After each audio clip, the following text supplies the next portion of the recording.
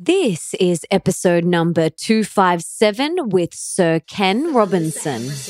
Welcome to the Melissa Ambrosini Show. I'm your host, Melissa, best-selling author of Mastering Your Mean Girl and Open Wide. And I'm here to remind you that love is sexy, healthy is liberating, and wealthy isn't a dirty word. Each week, I'll be getting up close and personal with thought leaders from around the globe, as well as your weekly dose of motivation so that you can create epic change in your own life and become the best version of yourself possible.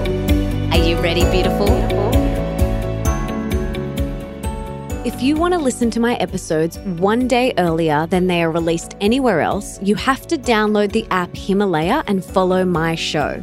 Himalaya is free, super easy to use, and has every podcast you can think of. I love that you can leave comments under each episode and even create episode playlists. Make sure you check it out today.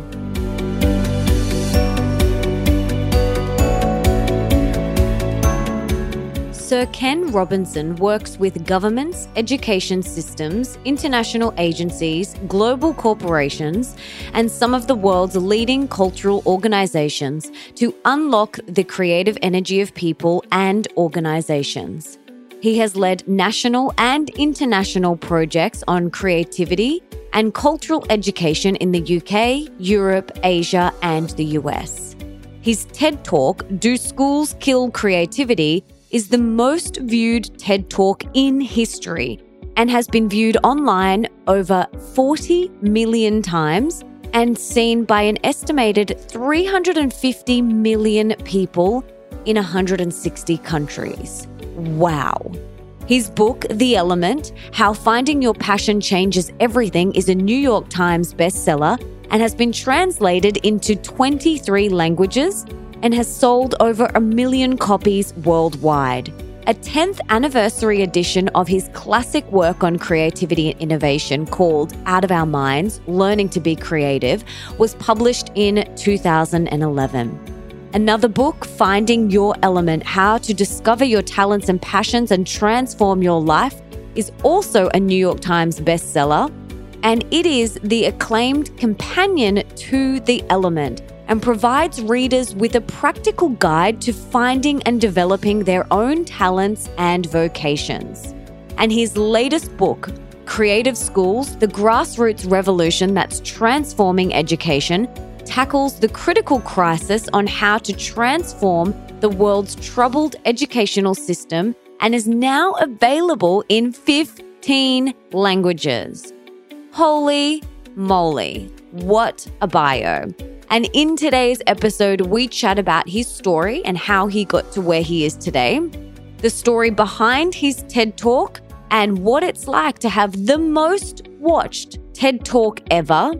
We also chat about whether schools do kill creativity and his startling insights and what's changed since his TED Talk. We also chat about what is creativity and why it's so essential to our lives. How to cultivate creativity in your children and yourself. I absolutely loved his ideas here. How to support your children without stifling their creative spark. The truth about our digital habits and how they affect our brains. How play can power up your creativity. Sleep, the unexpected ingredient for innovative thinking. How much homework should children get? The answer will definitely surprise you. What he attributes his success to, his number one best relationship tip, plus so much more. And for everything that we mention in today's episode, you can check out in the show notes, and that's over at melissaambrosini.com/257. And before we dive into today's epic conversation, I want to read the review of the week. Yes, I'm so excited. So this week, it's a 5-star review titled Life Changing from Flavia Bazel. And she said, I'm absolutely obsessed with your podcast. It has changed my life and how I see and understand the world. I have a desire for improvements and for becoming the best version of myself. You talk and explain all the questions I have been curious about for many years. I have started the process of healing myself because of your work. I can't wait to continue to grow and learn with you. Much love.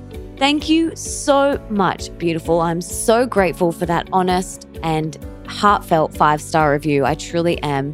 And don't forget that if you want to be the review of the week for next week, all you have to do is head on over to iTunes and leave me that 5-star review right now. If you haven't done it yet, please do it. I would be so grateful. And now, without further ado, let's bring on Sir Ken Robinson.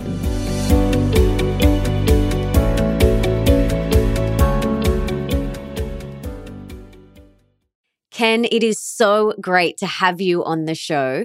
But before we dive in, can you tell us what you had for breakfast this morning? Well, I can, as it turns out, because I've changed my habit.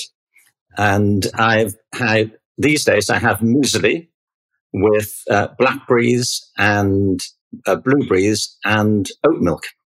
Oh, yum. I feel terribly kind of morally superior these days because I've gone off fried breakfast. Oh, well done. Well done. So can you take us back and tell us your story and how you got to where you are today, doing the work that you now do? Like, how did this all unfold for you? Well, it wasn't a plan. It's just one of the things that always interests me about people's lives. You know, if you ask a room full of adults if they're doing now what they thought they'd be doing when they were 15, very few people put their hands up.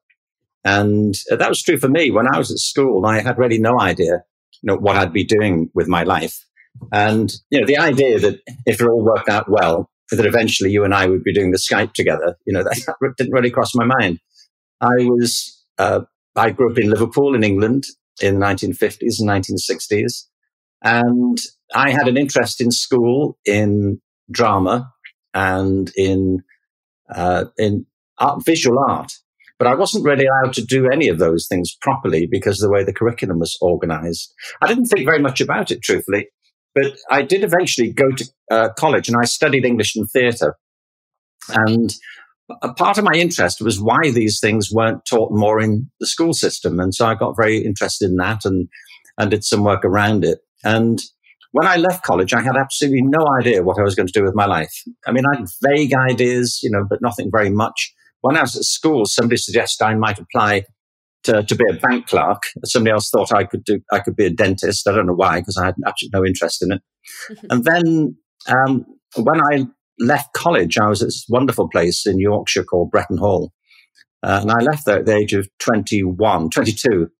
And it was one of those nodal moments in my life. I mean, you get them occasionally, where you could pretty much go in any direction.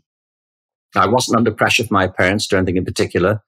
And I'd finished this degree and I kind of had some vague idea I'd like to do a higher degree. It was either that or going to teach English in Sweden. And then I applied for it and I was offered this studentship to move to London and to do some research in the area I liked, which was about drama and school and education. And I did that. And then I got involved in a big national project and, one thing led to another.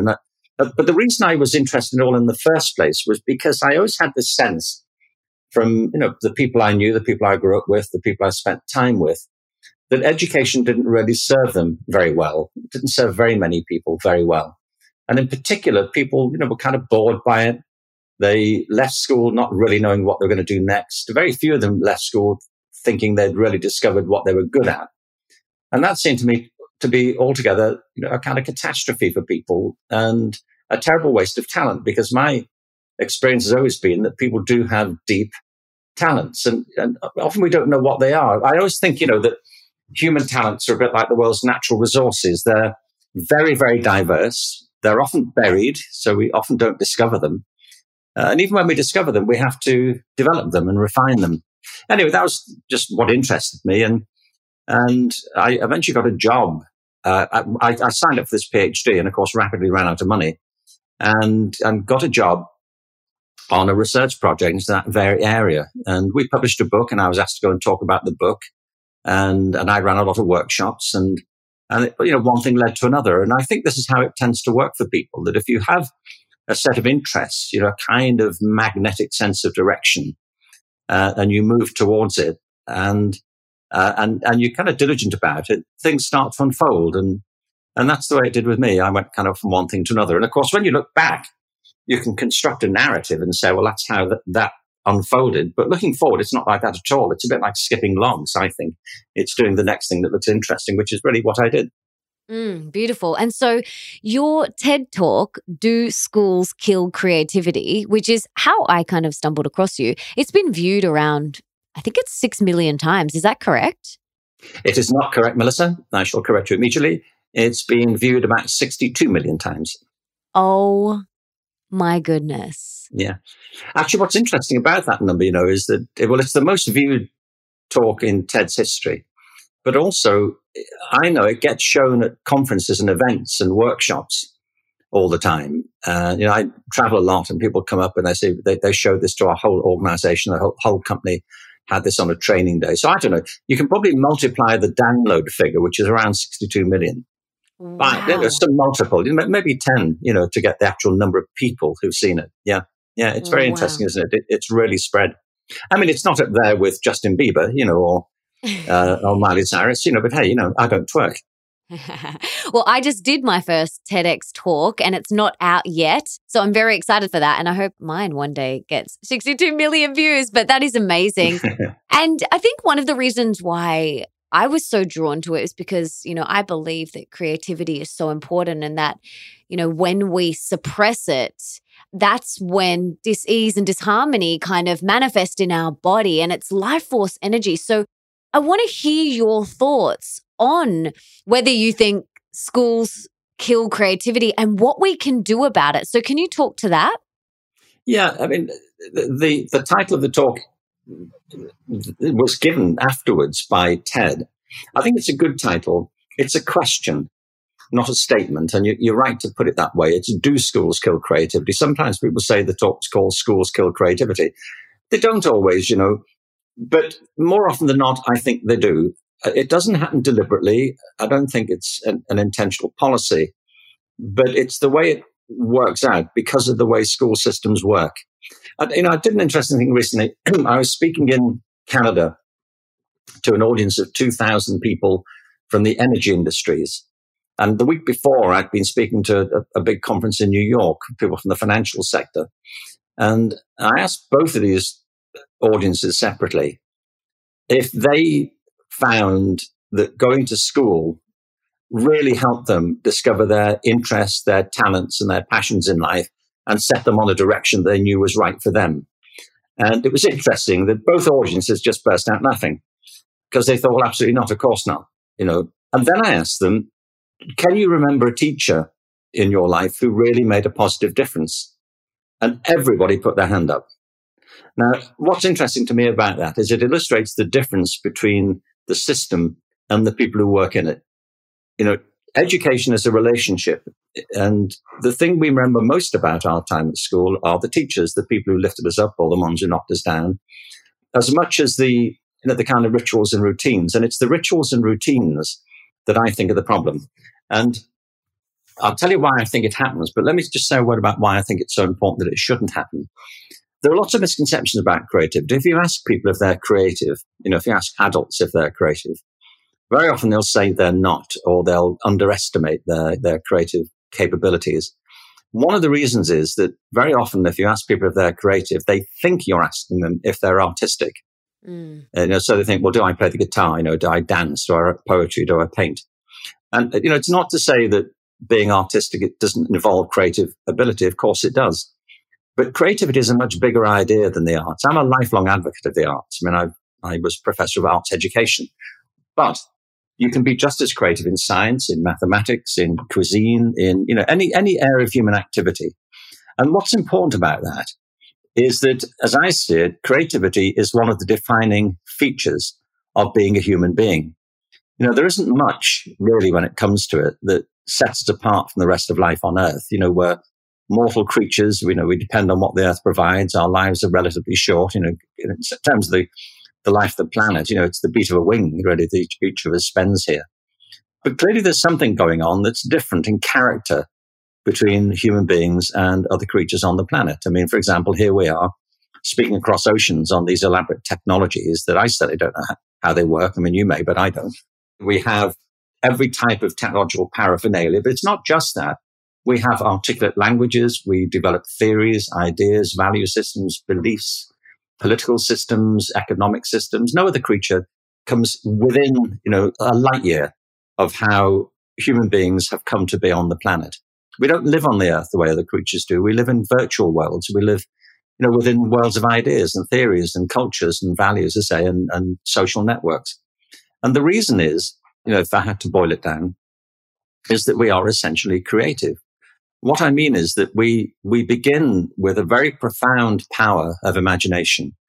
Other creatures may have it, but it's much more pronounced and evolved and powerful in human beings. The ability to bring into mind things that aren't present, to anticipate the future, to call to mind things that have happened in the past, to step outside the present and to hypothesize. We do it all the time. We fantasize. We think of alternative possibilities. It's just natural to us. It's kind of bread and butter to the way our minds work. Creativity comes from that. It's not quite the same thing. Creativity is putting your imagination to work. It's applying it and doing something practical.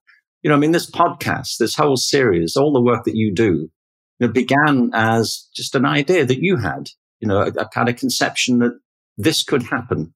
But then, from the idea, wherever that occurred to you, to what you're doing, to have this whole paraphernalia of the podcast, to have it established, to have an audience, to have the technical know-how, to have brought it all together, that's a continuous process of creativity, of bringing things together and making something happen that hadn't happened before, putting your idea into practice. And what we all know is that from the original idea to what eventually comes out, it can be quite a journey. And what eventually turns out may not be quite what people had in mind. It's true if you're composing music or developing a mathematical theory. But it's how human culture works. We are driven by our capacity to have ideas and to put them into practice and to work them into practice in some ways. So it couldn't really be more important, I think. It isn't some exotic power that one or two people have who don't dress in a conventional way. Creativity is the pulse of humanity. And my great concern is that we too often fail to recognize that. Our children are born into the world with all these powers. Education is one of the ways that we're meant to develop them. And for historical reasons, largely, our education systems have evolved in such a way that they, at the very best, they marginalize these capacities. And at their worst, they actively suppress them. So it, to me, is a very big deal. Absolutely. So if someone listening has children, or they might be listening and they might be at school, what are some things that we can do to really cultivate more creativity and to inspire our children? Or, what are some things that we can do? Like, what advice do you give to people that may be currently going through the school system? Well, there are a couple of ways to think about this. I just published a book, as it turns out, on this very thing. It's because I'm often asked, by parents about what they should do for their kids at school. And I've got two children of my own. My wife and I have a son and a daughter. I mean, they're not kids, to the outer world anymore, but of course they are to us. They're 34 and 30 now.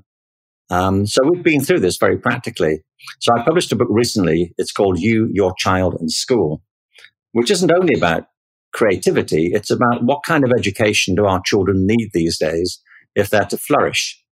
And, there are various strands to this. One of them is to recognize how different each child is.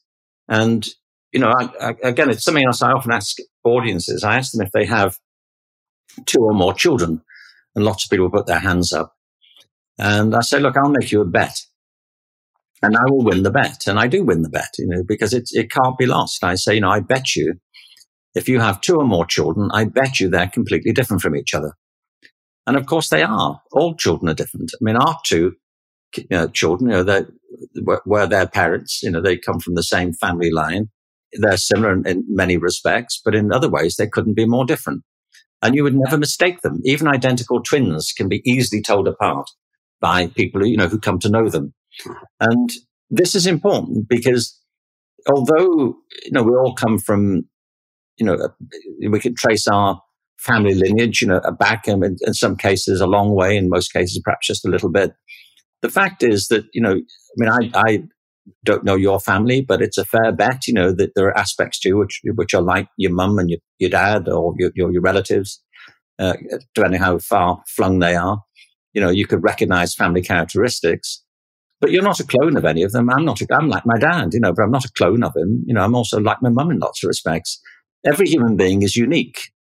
It's an interesting question to me is to ask how many people have ever lived. And people make all kinds of wild guesses on this, but the figure that we think is probably more accurate than not is that probably 100 billion human beings have walked the earth.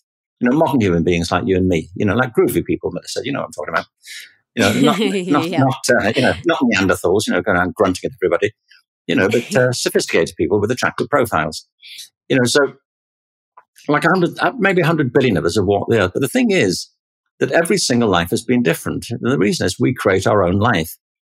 And it happens firstly because we're born into the world in a particular way. I mean, no child is a blank sheet of paper. Any parent knows that. There's a lot of nonsense that used to be talked about children come in as a blank sheet of paper and life writes experiences on them. I mean, it's absolute nonsense. I mean, children come in fully loaded. We have 2 kids. It was evident from the first few weeks that they were different. We've just had our first grandchild. She's 18 months old now, and she's an absolute character. You can tell it. Any parent listening to this knows that. You wait to discover who these people are that you brought into the world. So there's that. We come in with all our different sort of interests, predispositions, personality, characteristics, and eventually, talents will start to show themselves. By talents, I mean a kind of natural capacity for something. We all have them. And then all of that gets mingled up in the opportunities and circumstances people actually have in their lives. And in that mixture, there emerges, every person's unique biography. It's a mixture of what you discover inside yourself and what you find in the world around you and the things that you make happen, the opportunities you take and the things you move away from, the things you move towards. And in that process, you create a unique biography, a unique path that is your own life that nobody else has ever had. So education is really very important. And it's not just about creativity. It's about recognizing that on the one hand, we were born with an array of talents. And secondly, that we have a unique set of interests and dispositions. So you need an education system that helps children, explore all of that. I see the purpose of education in 2 ways. One is to help children understand the world around them. And the other is to help them understand the world within them so that they can live lives that are fulfilled and interesting and also become responsible and compassionate citizens. And I think both sides of that are important. So I always say to parents, you should be looking at schools that offer a much better chance than otherwise of fulfilling those 2 roles. And the reason I put it this way is that there's a big difference, isn't there, between learning, education, and school. If I look at our grandchild, it turns out, Melissa, by good luck, she is the most beautiful and brilliant child that's ever been born on the planet. So we're rather pleased about that we should have been selected, for this particular privilege. But sadly, I find other grandparents have the same mistaken view of it. But if you think of a young child, they're just a bundle of possibilities, boundless possibilities. Language to me is a very good example of this. That in the first couple of years of life, children in ordinary circumstances learn to speak. I don't mean they're giving paid speeches at the United Nations, but they kind of get the hang of speech and they start to talk and they develop vocabulary and they start to be able to communicate and to be communicated with. And the interesting thing is that nobody teaches them how to do it. They learn by listening, by copying, and they learn because they want to and because they can. Nobody sits them down and says, look, we need to talk. This is how it's going to work. They just do that. So learning is a very natural process of acquiring new skills and understanding. Education is a more intentional process of learning where, we have education systems because we believe there are things that children ought to learn that we shouldn't leave to chance. And a school is a community of learners. I think at its best, that's the way to think of it. A group of people who come together to learn with and from each other. But here's the thing. Children love to learn.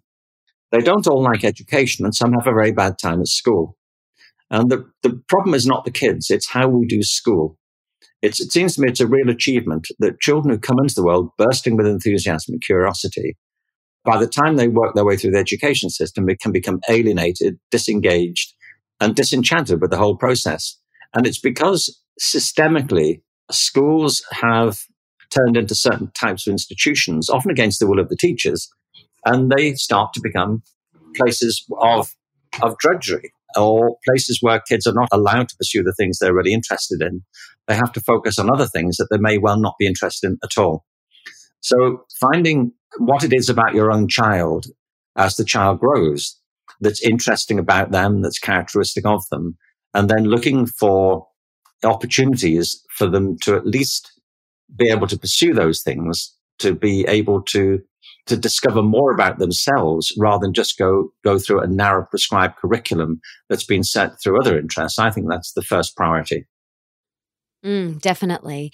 And if someone is listening and they, you mentioned before, finding schools that really can support those things, if for some reason people cannot move schools or that's the only option they've got, is this then something that the parents really need to take ownership of, like, harnessing this in their home time with their children?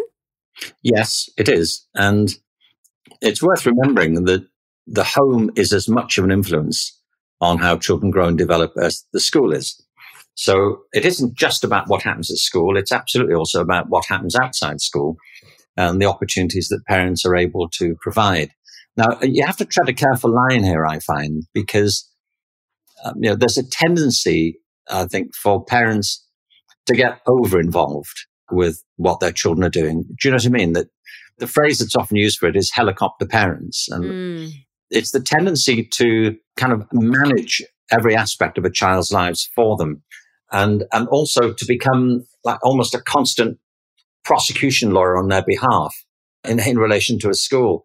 The fact is that, children need a good bit of freedom as well to become themselves. They don't need to have every minute of the day taken up with organized activities. I mean, I speak quite a bit about this in the book, about the roles of parents. I say it with some hesitation because I'm not setting myself up as Dr. Spock. I'm not trying to compete with the tiger mums. I'm really not, and I mean, I'm not trying to give advice to parents about how to raise their children. I mean, I've got 2 kids of my own and they have an internet connection, so I wouldn't get very far with it. But there are some pretty basic ground rules, I think, here, which include the fact that over-parenting can be as damaging in its way as neglectful parenting. So finding that balance to allow kids, to grow and to flourish and to give them space to breathe is important. The second thing is it's important to have a constructive partnership with the school. You're right. I mean, a lot of parents may find that there's only one option, which is to send their children to the local school. And the local school may be great, by the way. There are fantastic schools out there. I'm not saying otherwise. But if the local school isn't all that you want it to be, and let me just qualify that. I think part of what's important here is for parents to, as I say, to think through what it is they want school and their children's education to provide. And I think there are a lot of misconceptions about that. We might come back to it. But if there are areas where you feel the school could be providing differently for your child, then it's important, I think, to have a constructive relationship with them. And there are lots of ways of doing that. One is to become, more actively engaged in conversations with the school, beyond the annual parents' evening, which tends to be a bit of a trial for everybody. Having a more regular contact can be important. It can involve becoming more directly engaged with the life of the school. I mean, a lot of schools welcome parents getting involved and being part of the culture and contributing. If you are so inclined and have the time, there are opportunities for parents to become involved in the governance of schools. And beyond that, there are often ways in which parents can be involved in affecting policy. I mean, if they're collectively. So I've tried to set those out in the book and to say that parents aren't powerless. They actually have quite a bit of power in this situation, but like all power, it needs to be exercised responsibly. And I think it helps to recognize that most teachers, I mean, obviously I can't speak of every teacher, but in my experience, most teachers are deeply committed to the work they do. They do it with a sense of passion and commitment and a vocational interest in the well-being of their kids. And they want to do well by the children. They're not looking to do otherwise. And so recognizing the professionalism of the teachers and of the wider responsibilities of schools is a big part of it as well. I mean, it is important to represent and support the interests of your own child, but to recognize it's also rather a complicated social system in a school and that they have to take other people into account as well. So, it isn't just a question of kind of bouncing along to the school with a complaint every time your child doesn't get a part in the play or doesn't get picked for the team or doesn't quite get the grade you expected. I think, it calls for a more responsible and subtle relationship than that. But I have tried to set out, say, in the book, ways in which people have done that and with some success. Any other tips in the book that you can give us? Any really big ones? Buy the book, Melissa. That's all I can tell you. It's like the biggest tip I can possibly offer. Well, we'll definitely link to it in the we'll link to it in the show notes so everyone can grab it. No, but seriously, the reason I wrote the book is because I know it's so important to parents to take these things into account. There are several other things. For example, one of let's just to look at a few of them in sequence. One of them is that parents are very concerned these days about how much time their kids spend online and with digital technologies and what to do about that. I mean, and schools have this debate too, about should they be able to tell their children to turn these gadgets off. And it is important to think that through.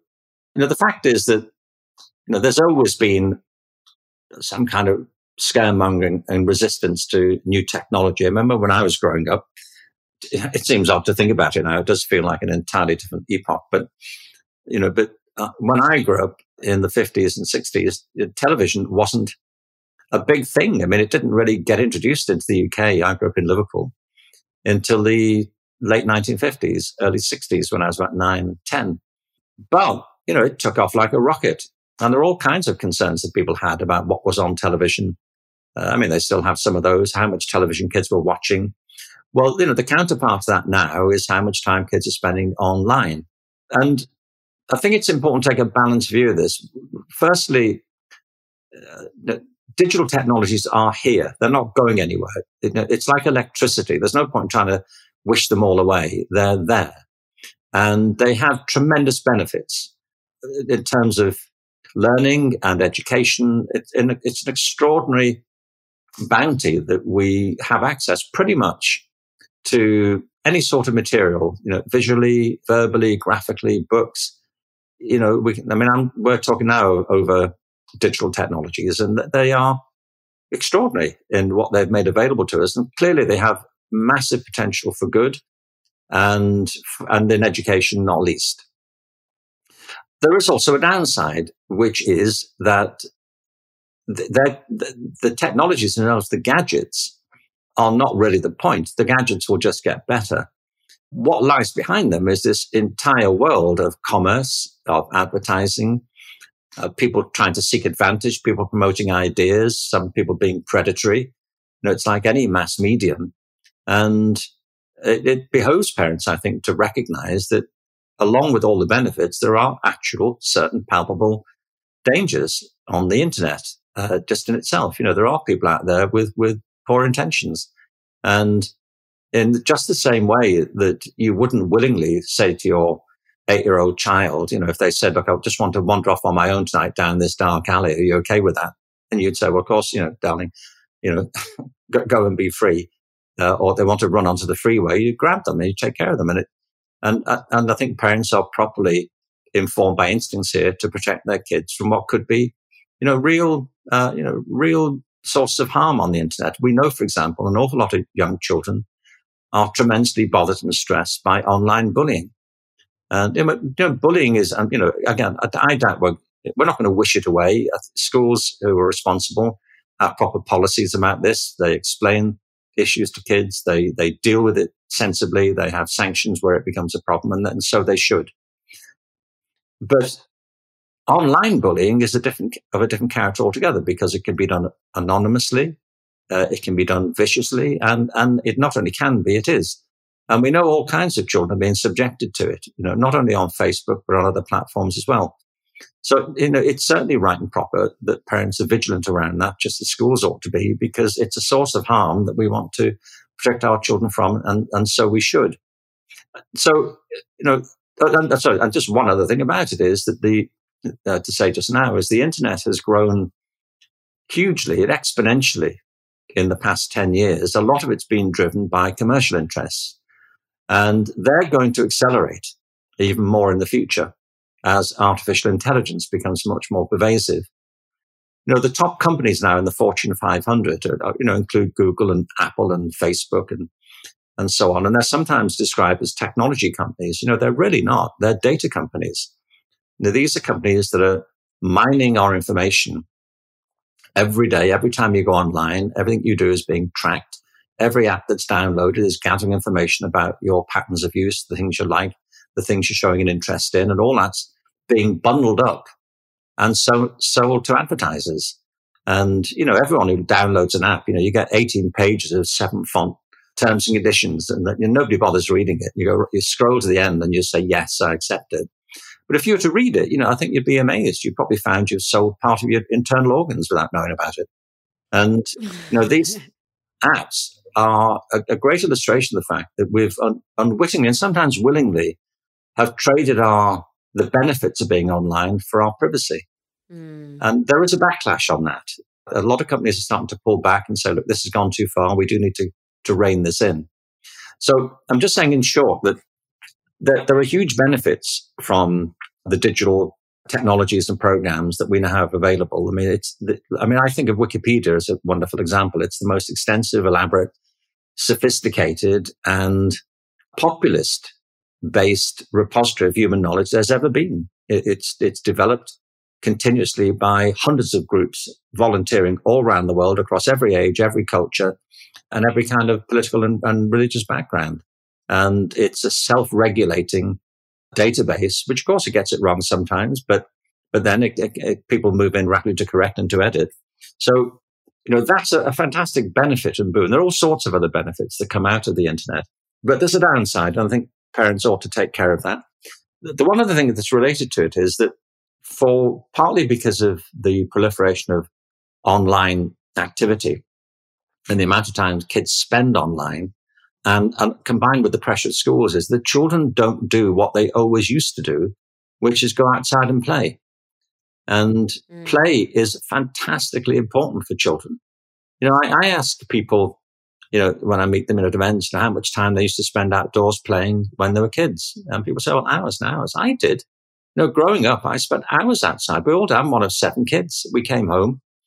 And this wasn't in some kind of rural idyll, with a lapping stream. This was the streets of Liverpool, just after the war. But we used to go out and play all the time. Kids always went out and play. To be honest, we only really went home for the food. We were like cats. If there was food, we went home, and if there wasn't, we went to where the food was. Yeah, that's right.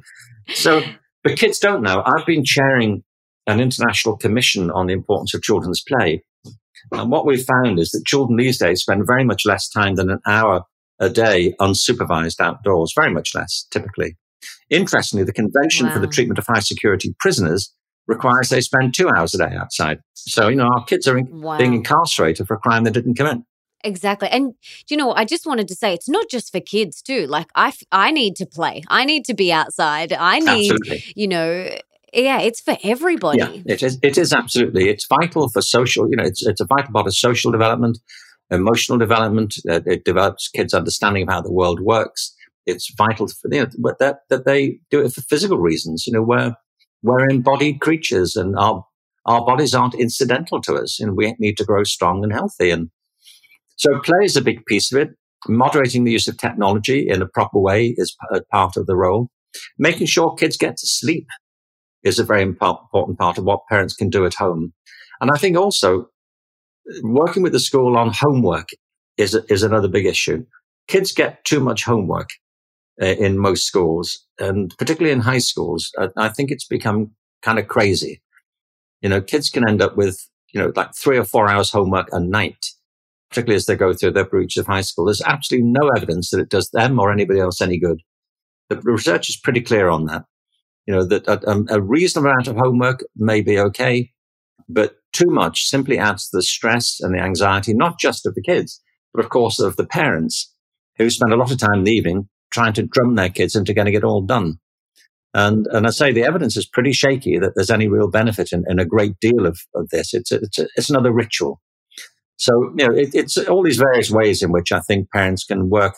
Now, I say this, by the way, as I say, as a parent, having raised with my wife 2 kids. So I'm not speaking from some point of theory here. I know how messy this gets on the ground and how difficult it is when you're managing a job, possibly 2 or 3 jobs, to do it. But nonetheless, it's important to realize, what we ought to be trying to get done here. And if we want our kids to have a balanced education that really does cultivate their talents, then, looking at the environment we provide at home is important. And, working to create a constructive relationship with the school is the other side of it. Absolutely. And you also mentioned before sleep. And again, I feel like, that's so important for us as well, not just our kids. Absolutely. People are largely sleep deprived these days. There's Arianna Huffington's done great work on all of this. She has a book out called The Sleep Revolution. And it's pretty clear, that sleep isn't some incidental luxury, that we should take when we can. There are lots of very interesting books now. There is a genuine, as it were, reawakening about the importance of being asleep. And it turns out, of course, that sleep is a vital part of our overall growth, development, and emotional and mental well-being. And the fact that we often sleep too little, or we lack what people are coming to call sleep hygiene. That's to say, kids going to bed and adults going to bed, and the last thing they do is check their phones and have that bright blue light pushing into their eyes before they go to sleep. It often disturbs sleep patterns. Then waking up and the first thing we do is reach for the phone to see what's happened overnight. All of it, quite clearly for many people, just adds to their overall levels of stress and anxiety. And so just giving ourselves a break. I know a couple of people now who are campaigning on behalf of what they call the digital detox. And I'll tell you what interests me about this is when I gave that first TED Talk in 2006, I said that nobody knows what the world will look like in 5 years' time, i.e. in 2011. You don't have to be a clairvoyant to say this kind of thing. It's obvious, given how quickly the world is changing. But it's worth remembering that the smartphone, the iPhone originally, didn't come out until 2007, the following year. When I gave that first talk, people didn't have iPhones or smartphones. There weren't any. We're still kind of laboring around with Blackberries and things like that, and flip phones. But when you think how the world's changed in just that period of time, in the past 12 years, people are now behaving as if civilization didn't begin till the iPhone came out. And you go to any public space now, and what you see, for the most part, are people staring down at these little glaring devices in their hands and not talking to each other, not connecting. If you go to a coffee shop, mostly people are sitting there staring at screens and not communicating. And I was looking at this recently, if you do see somebody sitting there without a screen and they're just looking around the room, you get a bit freaked by it. You think, hang on, what's their problem? They're planning something. So, but all this is very recent, and getting back to some sense of moderation where we get the benefits of digital technology, but it doesn't get in the way of natural play. It doesn't get in the way of having a decent night's sleep, and it doesn't interrupt the other natural rhythms which have been proper to human existence for the past 200,000 years. I think that's something we should be thinking about. Definitely. Absolutely agree. I have to interrupt this conversation to tell you about one of today's podcast sponsors, Blue Blocks, the only blue light glasses backed by science. Now, if you follow me on social media, you will know that I love my blue blocking glasses, and I wear them every day because they help alleviate digital eye strain, keep your hormones balanced, and help you get a deeper, more restorative sleep. They are made in Australia, which means they are very high quality, and all their glasses come in readers, prescription, and non-prescription. And you can even send in your own frames and have them add their lens technology to your frames. And for every pair purchased, they donate a pair of reading glasses to Restoring Vision, who then gift them to someone in need in the developing countries. How awesome is that? So to get 15% off, head to blueblocks.com. That's BLUBLOX.com and enter the code Melissa at the checkout. Now let's get back to the conversation. Now, I'd love to hear from you. I know everyone's definition of success is different and it's individual to them, but what do you attribute your success to? You've seen the photographs, Melissa. What can I tell you? I mean, you wouldn't be asking this question if this was a video conference. Let's think. Well, I never think about success really, honestly. I'm not just saying that. I mean, I don't think, have I been a great success? I suppose, by some standards you would say yes. I mean, but the measure for me is that I have, in my life, I've been doing things which I feel have been in some way important, not just to me, but to other people. And I think that there's a general principle here, really, and I think it's pretty well established, that fulfillment is and well-being are more helpful concepts than happiness. If you ask most people what they want in their lives, they might, as a reflex, say, I want to be happy.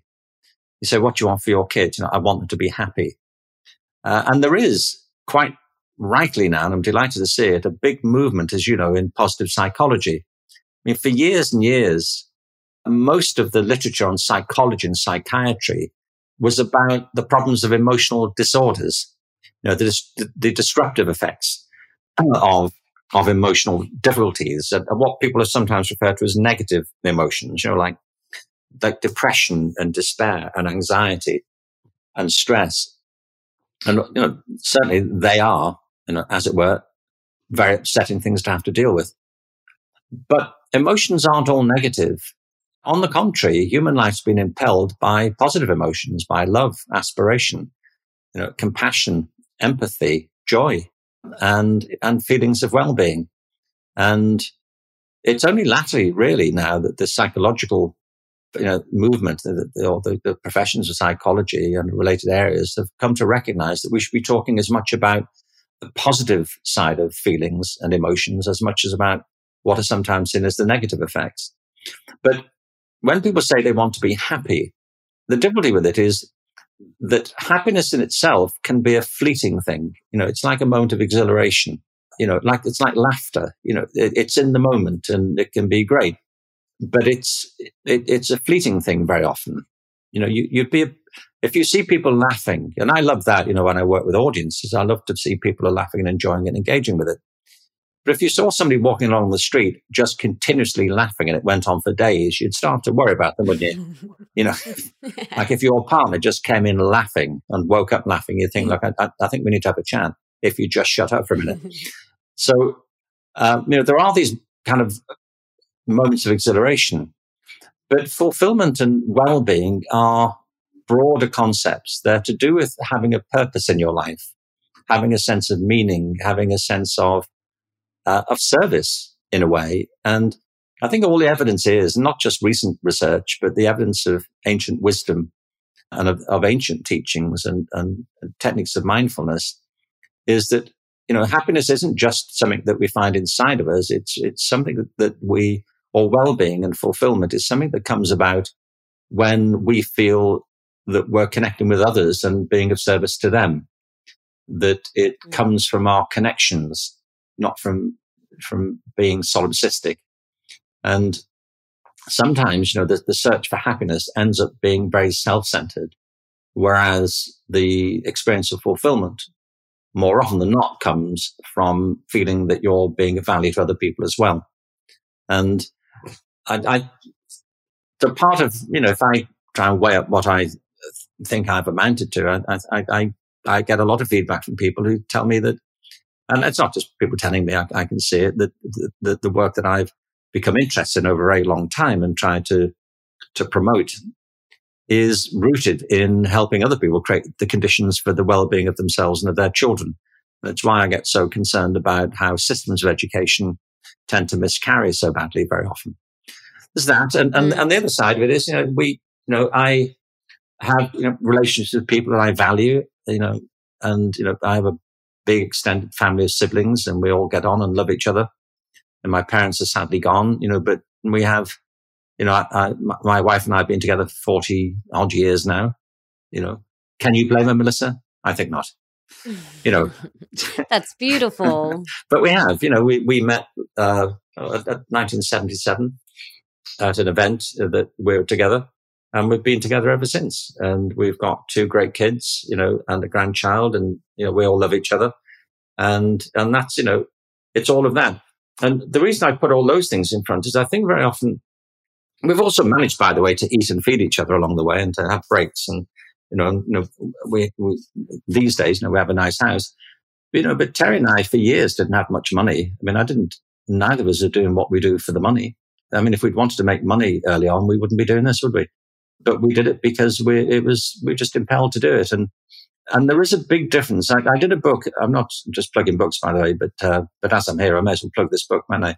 I did a book a few years ago called The Element: How Finding Your Passion Changes Everything.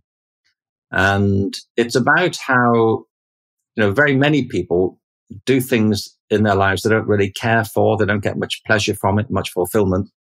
They just kind of get through the week. But I also meet people who just love what they do and they live for it and they couldn't really imagine doing anything else. So it doesn't have to be a lifelong thing, but but they feel they're at their most authentic. It's where they come alive, where they feel most present when they're doing whatever it happens to be. It could be raising a family. It could be, being a veterinarian. It could be being a writer. It could be a mathematician. It could be being an athlete. It could be anything. And the book covers a whole range of different occupations, professions, activities. And if you can think of any single activity, somebody, by the way, will derive huge fulfillment from doing it, and other people couldn't bear to do it for more than 5 minutes. And what it points to is that there's a difference between physical energy and spiritual energy. I don't mean spiritual in the religious sense. I don't not, but I mean it in the sense of which you're in high spirits or low spirits. And, if you do something that you don't care for, you could be physically fine, but spiritually on the ground. But if you do something you love, you could be physically exhausted, but exhilarated by it. You see marathon runners who, stumbled over the last 100 meters and collapsed the other side of the tape, but they're absolutely buzzing with it that they've done this. Or people who come off after a grueling tour of some sort, or teachers who, are running themselves ragged all week long. But at the end of the week, they're buzzing because they really feel they've done something important. You can think of it any area. If you do something that you love, if you're, so to speak, in your element, you get energy from it. It doesn't take it from you. Spiritual energy. It feeds your energy. It doesn't exhaust it. And we see it, our sense of time shifts too. If you do something you love to do, an hour feels like 5 minutes. But if you're doing something you don't care for, 5 minutes feels like an hour. So it's always a good guide to me. If you're feeling fulfilled, it's to do with having found work or activities or relationships that feed your energy and don't take it from you. And by the way, it's exactly the same with human relationships. There are some people who just feed our energy and sustain us, and it. If you go to work or, in the home or wherever, people you see them coming towards you and you think, fantastic, they're here, and you kind of get lit up a bit by it because you're connected. And the opposite applies too. You see some people, they're just energy suckers. You see them coming down the corridor and you think, really? What now? Can we reschedule? Because you can't really, they take the energy out of you. So there's a big difference, just in short, to me, between material well-being and spiritual well-being. And we should have learnt this lesson by now. The world is too obsessed generally with, particularly in America where I live, with the idea of making a lot of money and having a big house and all of the above. And if we know anything, we know that's not the road to fulfillment. Obviously we'd prefer to live indoors and be able to eat, I'm not knocking it. But nonetheless, there's no direct correlation. There are plenty of miserable people with plenty of money and plenty of very happy people with very little. And so finding those things that feed your spirit, that feed your soul, is very important. And those things are to do with discovering your own authentic talents and developing relationships that matter not just to you, but to the people you're having them with. Absolutely. And I just wanted to say 40 years married, that is just so beautiful. What is one thing that you feel like has really sustained your marriage? Like, what is the best piece of advice you could give on relationships? Well, she's great. I think that's it. Just find somebody great. And I know it's easy to say that, but I met Terry when I was 27. It was actually the week my dad died. So I mean, Terry never got to meet my dad. He died a few days afterwards. But I think part of it was we were excited by each other. I mean, I fancied her. I've got to be clear here with it, Melissa. She was beautiful. Well, that's good. She was beautiful. I fancied her. I still do. She's funny and had an edge, So I found her exciting, and we kind of raised each other's game, and we made each other laugh a lot, and we just loved being in each other's company, and we just still do. And understand. I mean, and I say that having had lots of other relationships beforehand, and she had too. I mean, I went out with a girl at college for a couple of years. It was very intense, full of all kinds of dramas. Now, you're not going to believe this, Melissa, I'm going to tell you. But she finished with me. I mean, the fool, really. Oh, honestly, no. I mean, when you think what she gave up, what a miserable life she's now had. but it was intense, but it just wasn't right. It was more, it became more pain than pleasure, And I remember saying to Terry when we first met, and it's an odd thing to say, but you'll accept the spirit of it. We're just getting on great and look forward to seeing each other. And we were relaxed with each other. We could be ourselves with each other. We're just hanging out. I mean, there's a line from W.B. Yeats about, he's saying, we halved a soul. And Terry's a great fan of W.B. Yeats, the writer. And we feel like that. We just felt like we're meant to be together. And I remember when we were first sort of in that kind of, relationships go through phases. There's the big romantic phase, all being well to start with. It was lots of attraction. And, but over 40 years, things evolve. You have families, you have kids, responsibilities, jobs, financial crises, God knows what, moving countries. It's not like it's all plain sailing, but we've also been able to tell each other what we think and to fall out when we had to and put it back together, when we knew we wanted to. And I just don't think we've ever really doubted it. But the thing is that I think the key to it is that we have always tried, we've made a point of it. We've made a point of being honest with each other and of talking about things. I don't mean endlessly, but if there's a problem, we try and figure it out and talk it through. And I don't mean it always happens seamlessly. I mean, sometimes I'll go quiet for days about something, like you do, I sit on a rock. And we have different styles. I mean, Terry's very good. If we have a row, she'll blow up and say what she's got to say. And I tend to implode and get round to saying it eventually. But I remember when we first started going out, I said to her, as it was obvious that this relationship was coming together, I said, do you mind, can we agree not to discuss our relationship? And she said, what do you mean? I said, honestly, I've just come through a series of them. I said, my experience of it is, I have to be careful how I put this, but I meant it. I said, my experience is that, there's an inverse relationship to how much time you spend discussing your relationship and how long it's going to last. If your relationship is just discussing it, like, where are we going? It's kind of over anyway, or at least it's becoming more pain than pleasure. And the great thing I found with Terry is that I said, can we just have our relationship? Can we just be together and enjoy it? And obviously, if things go wrong, we'll talk about it. And if things go very badly wrong, then we certainly should talk about it. But, it's certainly in my 20s, and I find it still with people of that age, there's a terrible tendency to see relationships as a kind of soap opera, a kind of constant, like, where are we going with this? What's happening with us? Maybe it's just in Los Angeles here, but people spend an awful lot of time analyzing the ins and outs of their relationships when actually probably, sooner or later, you've got to face up the fact that this just may not be the right relationship.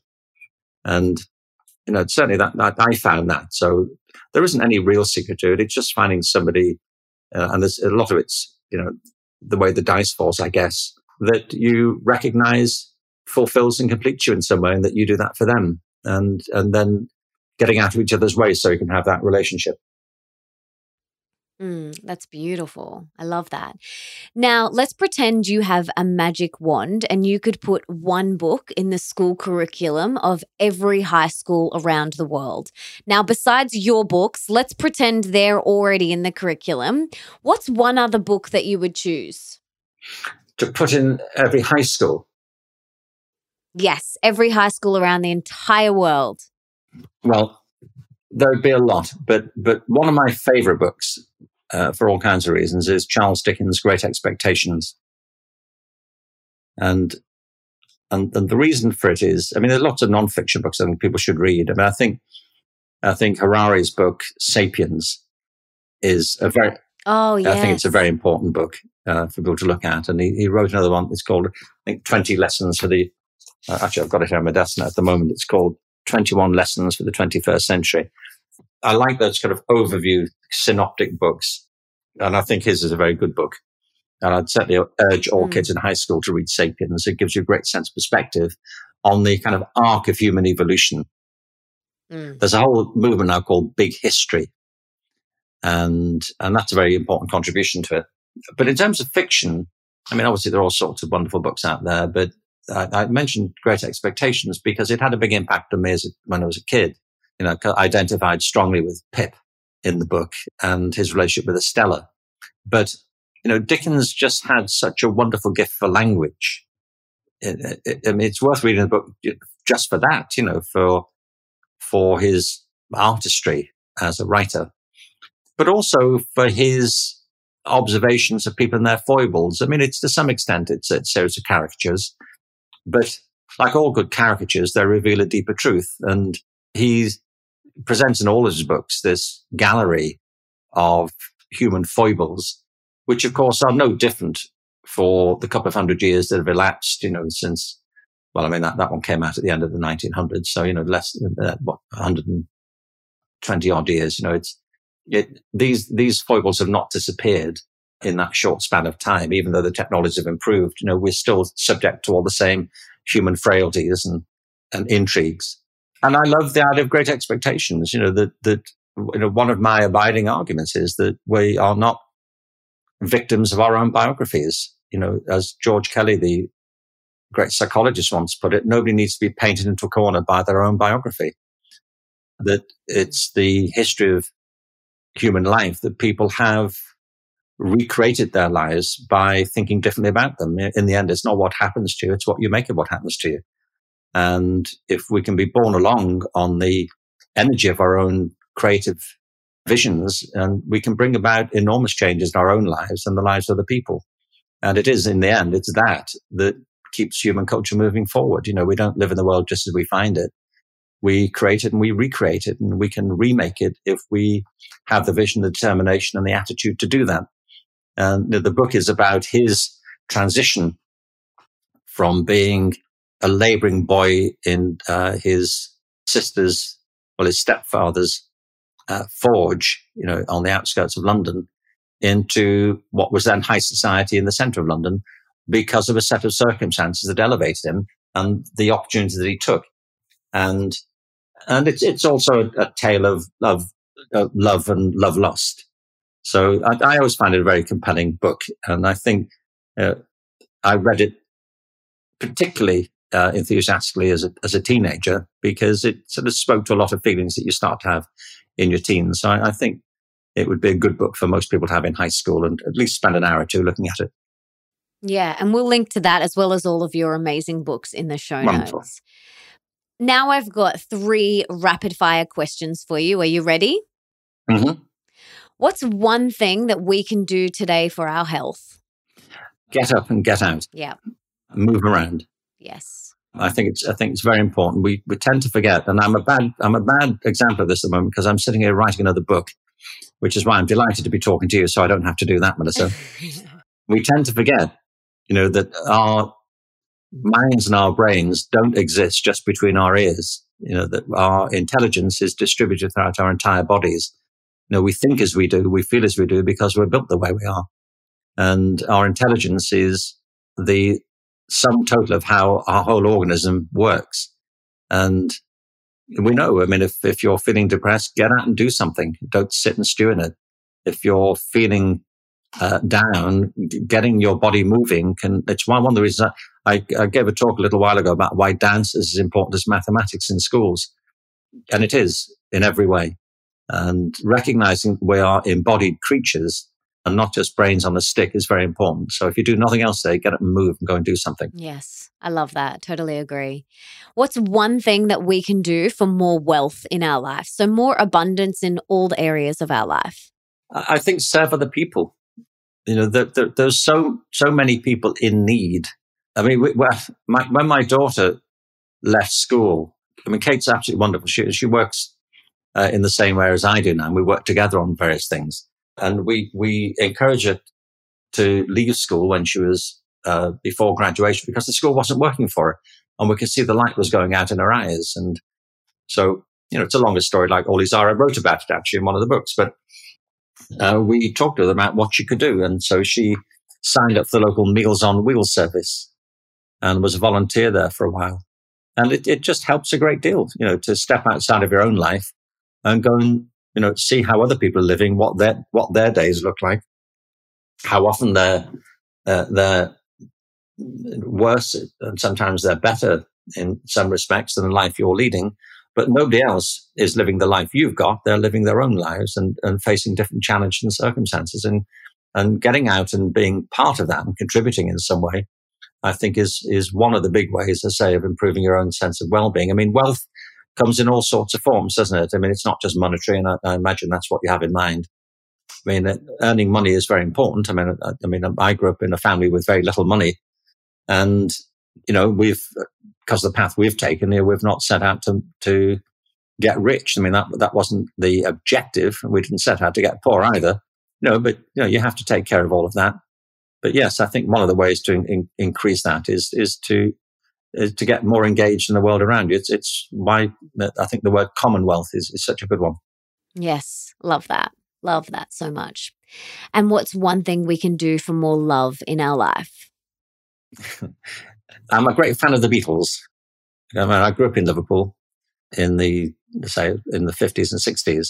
So the Beatles, for my generation especially, and I think more particularly for those of us who grew up in Liverpool, have a very powerful resonance. It's hard to recapture. I mean, people love them now still for the kind of range and depth and beauty and complexity of the music they produced under extraordinary pressures. But at the time, everything they did was brand new. Everything they did was an innovation, from the haircuts to the clothes they wore to the songs they wrote to the album designs and covers, to the everything. It just kept continuously breaking new ground. So we're in a constant state of apprehension. When the Beatles single came out, it was a national event. So, one of their final albums was Abbey Road. And most of the songs that they wrote, most of them are about love in its various forms. I mean, their conception of it evolves over time, but it's all about love. That's one of the things I love about them, that they set out to do nothing but good. And I think they largely succeeded in it. They did that famous song, All You Need Is Love. And it sounds like a cliche, but of course it turns out it was true. And pretty much every philosopher and every poet comes back to that and recognizes the fundamental truth of it. But at the end of Abbey Road, the very last line of it is, and in the end, the love you take is equal to the love you make. That just, I think, resonates very strongly. Mm. You get what you give out. And if you treat people properly, if you're generous hearted towards other people, if you make an effort to see the world from their point of view, if you approach the world in that way, you're much more likely to get it back. It gets repaid with interest. Just as we speak, I was watching last night, there's a current court case here in America of an off-duty policewoman who accidentally, when she returned home to her apartment building, she went to the wrong apartment. She was distracted. She was texting somebody, and she got the elevator to the floor above hers and went into the room above hers, which in many respects was identical. You can read about it just now. But she went in, and there was a guy in there sitting on the sofa watching television, and she thought she was in her apartment. she wasn't. And it turns, of course, there were some differences, and that the court case hinged around this. But this young African-American guy, she's an off-duty policeman. She pulled a gun on him. He jumped up. There was some kind of altercation. She wanted to know what he was doing in her apartment. And he obviously protested that he wasn't. We don't know exactly what happened in the room, but the upshot was that she shot him and killed him. Oh, wow. And it's been a big case here in America for the past number of months, particularly as he was an African-American and she was a white policewoman. So, it's raised all sorts of issues in the Black Lives Matter, etc., quite properly. So the court case has just concluded. She's been found guilty of murder and sentenced to 10 years in prison. Family's traumatized, and there have been, impact statements from the family members. But what really caught the news last night is that the victim's brother, his younger brother, a few years younger, took the stand to say what he had to say about this. And, this woman has been vilified, and, her life is destroyed along with everybody else's, and she's heading for jail. And one by one, people have said, just what an awful thing this has been. And she's come in for a lot of very vicious criticism. And clearly there are a lot of very big questions around why this happened and how it happened and the tragedy that unfolded. But what really has caught people's attention is last night, this young guy is in his early 20s, stood up, and he said that he forgave her. He said, you will never be able to replace my brother. We'll never be able to repair the loss to our family, but I recognize your pain.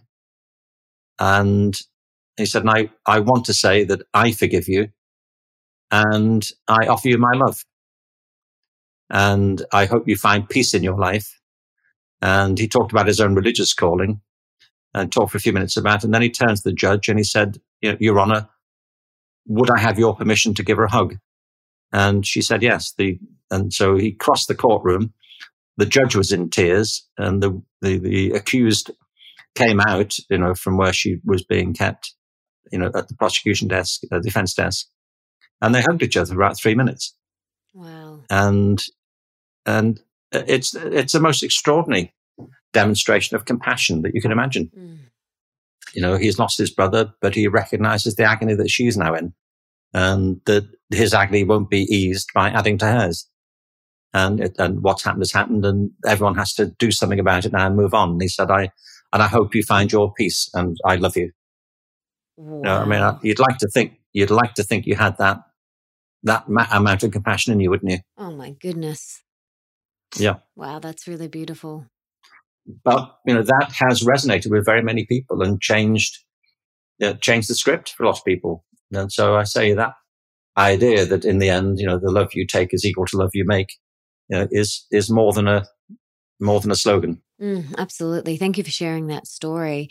And thank you for sharing with us so beautifully and openly and honestly today. It's been such a beautiful time just connecting and listening to you. It's been so beautiful, and I'm so grateful for all the work that you do. And I'm a massive believer in service as well. And I want to know what I personally and the listeners can do to serve you today. How can we serve you?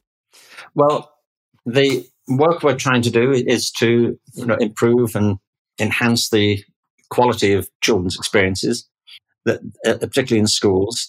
Nelson Mandela once said that there is no greater revelation of the soul of a society than how it treats its children. And what I'm really been trying to do, I realized when I read that, is to encourage us all to do a bit more soul searching when it comes to the systems of education we put our children through, which take up 12 years of their lives at the very least. So we're promoting now, we're about to launch a global platform to encourage innovation and change in schools, to support schools who want to do it and to encourage others who feel they could. And I believe we're pushing at an open door here, because I travel a lot and I work a lot with groups around the world. And I know that teachers are on this agenda too. It's not as if I feel that we're confronting the teaching profession. I think the teaching profession is as disaffected and alienated by particularly this system of testing and standardization that's afflicted so many school systems. So we're launching this platform and a campaign. It's called Boundless, to be coming out online quite soon, early in the new year. And I just encourage people, if you're interested and engaged, then, sign up and be in touch. Because, I think that's how we create a movement, and it's the movement that will lead to the change. Absolutely. Ken, this has been so beautiful. Thank you so much for your time today. Thank you for all the incredible work that you do in the world. And thank you for just being so open and honest. I'm so grateful that we've been able to share this time together. So thank you so much. It's a great pleasure, Melissa. And thank you for all you do. And thanks for having me on. I appreciate it.